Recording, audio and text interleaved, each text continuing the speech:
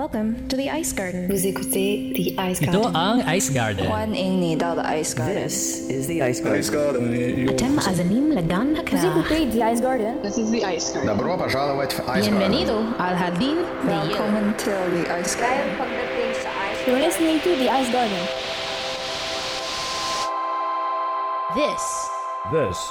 This is the Ice Garden. Hello, everybody, and welcome to this week's episode of Beyond the Boards, an interview-style podcast where we talk to some of the brightest, best, most interesting people in women's hockey about their lives beyond the rink. This week, I talked to the Boston Pride's general manager, Karilyn Pilch. It's not exactly about her life beyond the rink, but Karilyn Pilch is the Pride's general manager, and she is the former director of hockey operations for Boston University's women's hockey team. And I just find those roles, those like front office roles, fascinating. And I don't know, I guess I just wanted to find out more about what she did and thought you guys would like to hear it as well. So without further ado, here's my interview with Karilyn. This week on Beyond the Boards, we have Karilyn Pilch with us. Thanks for coming on, Karilyn. Yeah, thank you so much for having me. Excited to be here. Yeah. So let's count this back a little bit. You were a goalie for BU, an assistant coach at St. Anselm? I've never known how to say that school, I just realized. Yeah, because most people say Anselm, but it is Anselm, so St. Anselm. The director of hockey operations for BU's women's team, and now you're the general manager for the Boston Pride, which is quite the journey. Yeah, definitely. It's been a very cool road, and I feel like I've been very lucky to be involved with hockey since my career really began after school. And yeah, it's been fun and exciting and a lot of work, but I feel lucky to be where I am today for sure. I'm excited that we have someone from BU on here. I am a BU alumni, and the first person I had on here, her favorite hockey memory was putting up a 6 spot on BU. Which I was like, sick. That's a good one. Yeah, no. We need to move on from that.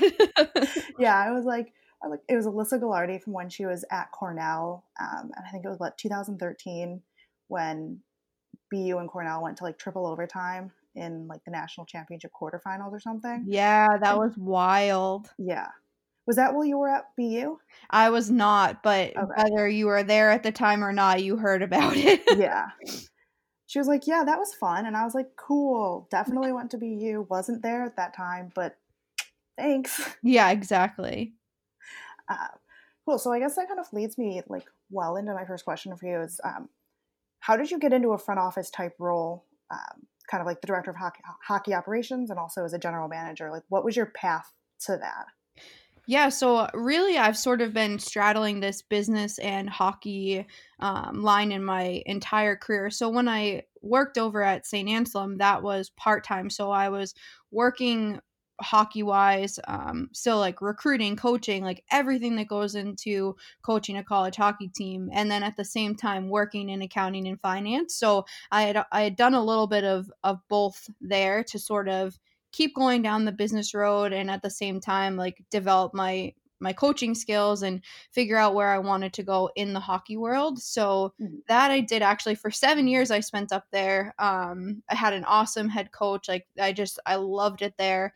And at that point of the end of my 7th season, we both just kind of chatted and realized I needed to look around and see what else was out there. And that was the first time that BU women's hockey had a hockey operations position open. So yeah. I also knew I really wanted to go back to school. I had been wanting my MBA, but trying to figure out what the best path through that was as well. So when that position opened at BU, I called Brian right away and was super interested. And lucky for me, that worked out. And I spent about 2 months there before I dove into the MBA program as well. So jumped right into that and then finished up with them. So I did 3 seasons with BU, working in hockey ops, doing all kinds of things, scheduling, working a lot with Hockey East. We hosted we hosted Hockey East playoffs one year while I was there. They're actually hosting the Frozen Four this upcoming season, so did a little bit of work with that. And then as I finished my MBA, I just realized that I needed to kind of again broaden my horizons and see what was out there. And this position with the Pride opened up, and it just seemed like a very logical next step and something I was excited about. And then the timing worked out really well. I graduated and jumped right in with the Pride. Oh, that's awesome. So you kind of mentioned it a little bit, but what does a hockey operations person do for a college team?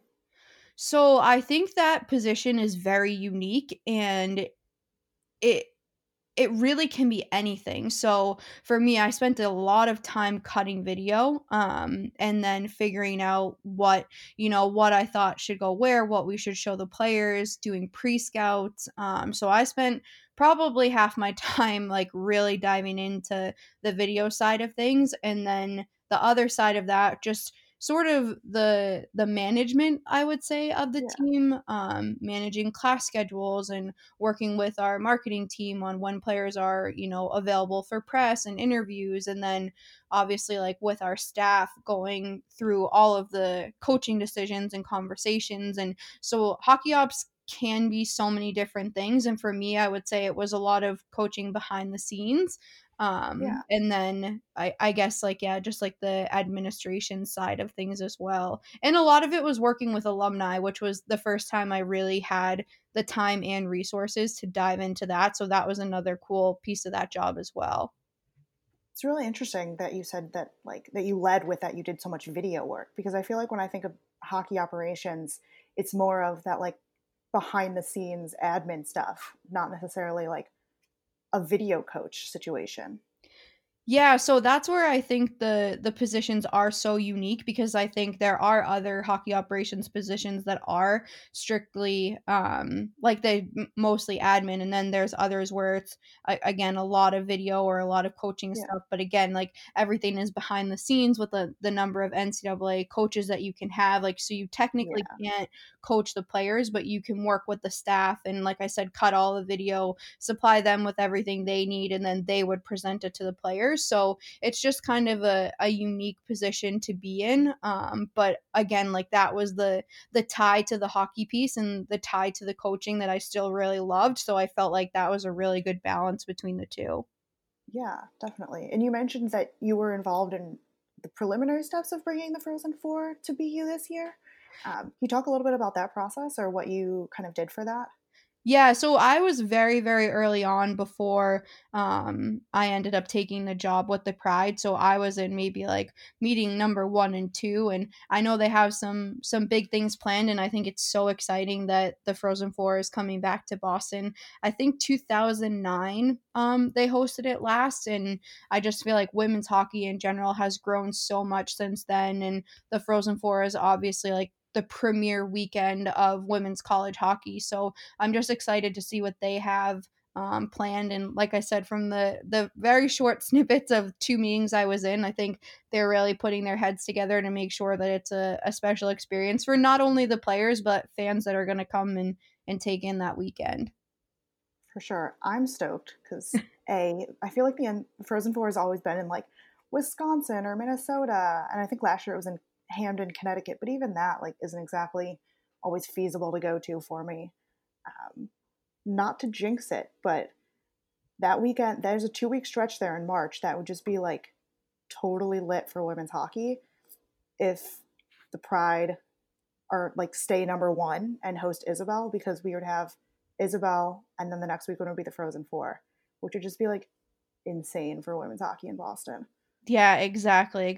I know, and knock on some wood, please. But obviously, So much.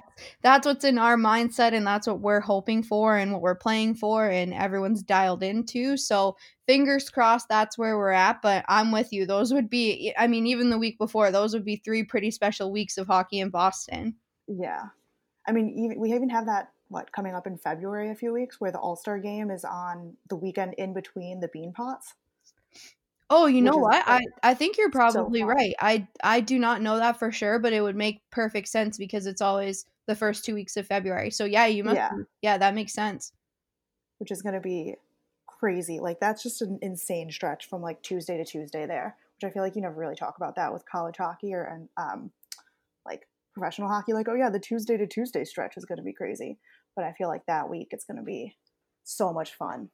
Yeah. I'm looking forward to it because that's and BU's hosting the Beanpot this year too. Yes, they are. Yep. They So it'll be fun.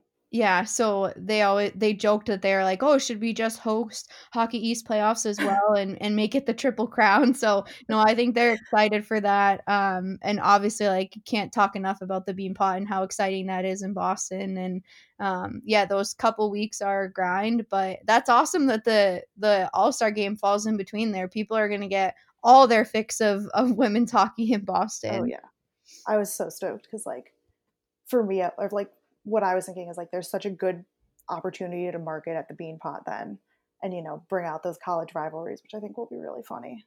Yeah, absolutely. Cool. So we talked about your role at BU, you know, and so moving forward a little bit, I guess moving to the present, how did you end up with the Pride? Like, how did you find out about this opportunity, about the NWHL? Yeah, absolutely. So Haley and I have known each other forever. So she was coaching at Harvard when I was over at St. A's, and we graduated and got into coaching right about the same time. So we had known each other, and I had heard that this GM position might be open. And so I just picked up the phone and I called her and I explained, where I had been, what my thoughts were, what I was looking for, what I would hope to get out of the position. And obviously Haley's been involved with the league since its inception, so she had a lot of really helpful things to say, and she obviously like believes in this, like, and I don't even know like how to describe how much she believes in what she's doing and what she's been able to do for the league and through all of her different roles as a GM and with the league and now back as our president. So yeah, so it basically just started with a conversation from there, and we both realized that this would be a good fit for not only me but for the Pride. So the rest is, I guess, history at this point. What are your kind of duties as the general manager?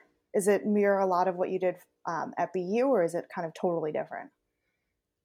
That's a good question. There are a lot of similarities and there are a lot of differences. So I think at the hockey ops role, I would say you make less of the final decision. So you supply a lot of information, you figure things out, and then usually your head coach is like, okay, like, yeah, that works, this doesn't work. And I think with the Pride and our player management and working on recruiting and signing contracts, like where that is a little bit different and more so of that actual management role. So that's been a pretty cool change, and just working with a staff and hiring a staff over the summer, that was really exciting and something new for me. So I think just like the change in structure there is a little bit different, and then there are a lot of similarities from the admin side of things. But with the Pride, there's just so many more doors that you can walk through and so many different things that you can do, where a lot of times like that college environment, things are pretty black and white and this is how they go, and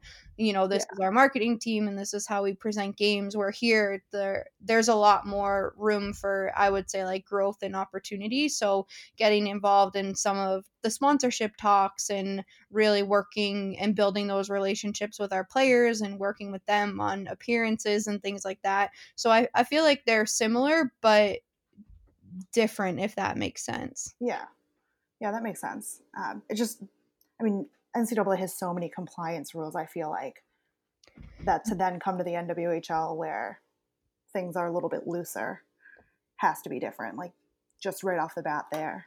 Yeah, I mean, and it's totally different between working with a student and a professional athlete. Like it's just the obviously the NCAA is intended to protect the students as students first, and that makes a whole lot of sense when you're working with student athletes. And the pro environment is obviously so different, and these are our athletes and they're representing our programs, and we're super fortunate to be in a position where we're able to just, and I don't even know if loose is the right word, but really really let them have some freedoms and be able to sort of build this career out of playing professional hockey. So that side of it is definitely cool. What advice do you have for someone who would want to go into like a director of hockey operations role or a general manager role?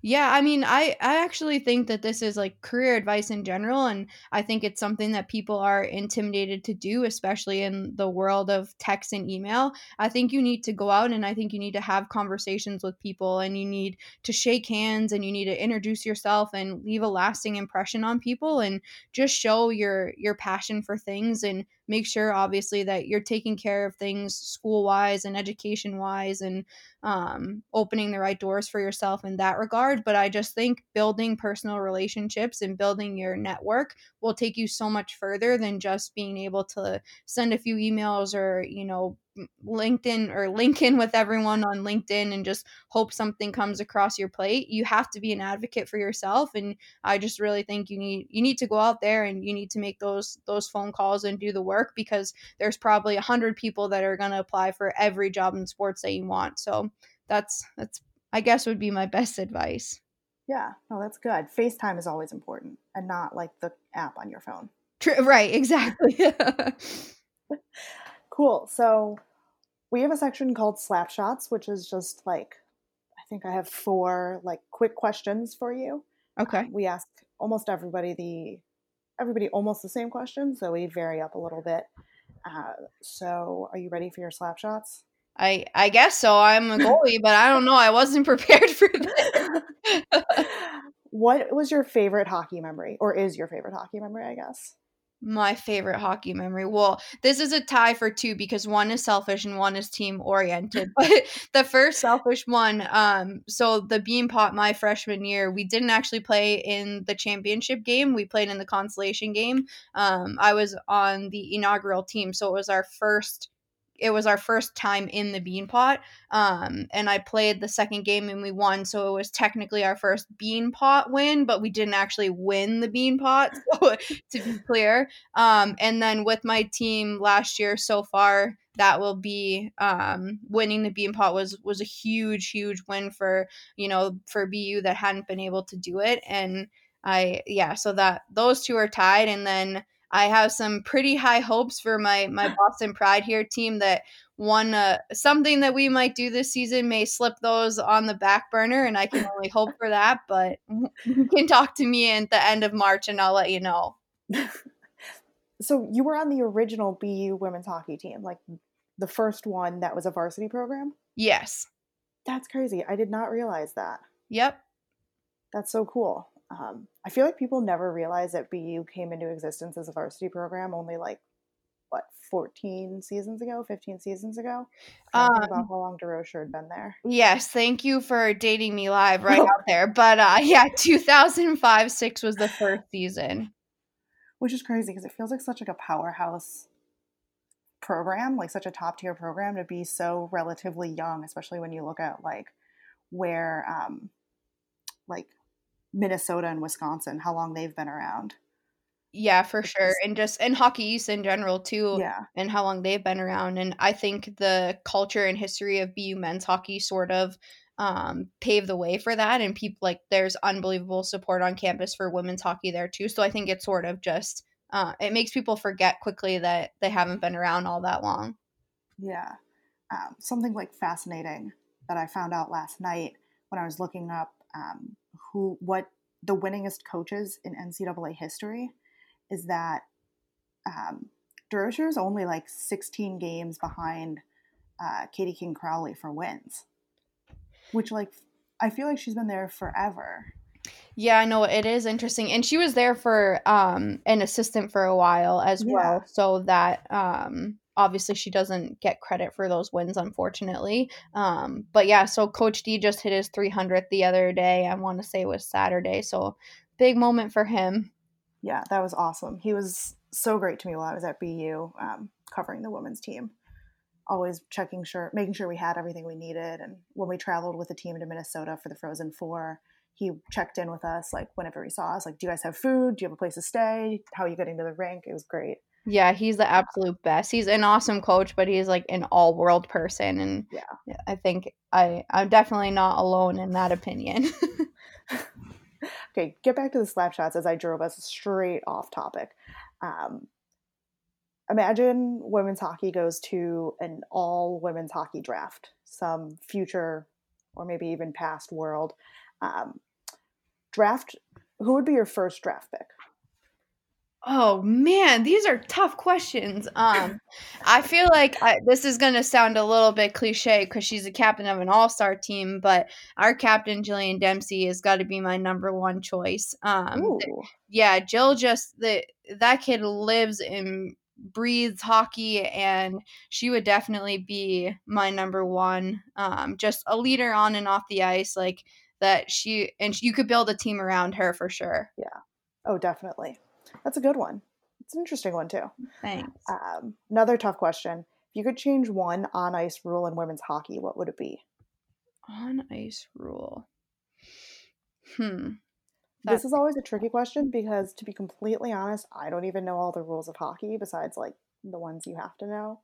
Yeah, well, I love the race for icing. I know that had left the game for a little bit, and they were trying to like stop the that race, and it changed like the top of circles versus the goal line. So I guess maybe it's not changing a rule, but that would be my first thing. Is that I think we need that race to call off icing. That's a big one for me. Yeah.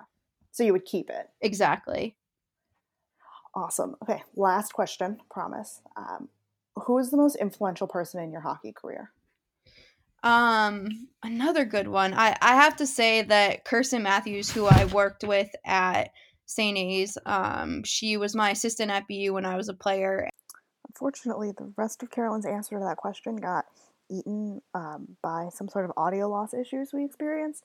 But Carolyn basically just went on to talk about how great of a person Kirsten is and how influential she was for her.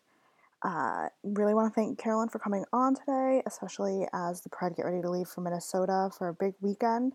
You can follow Carolyn on Twitter. She's very new to Twitter, as we had talked about before we started recording. You can follow Carolyn at KarilynPilch. And of course, you can follow me at Michelle_JAY3. And that's all for this week. Bye.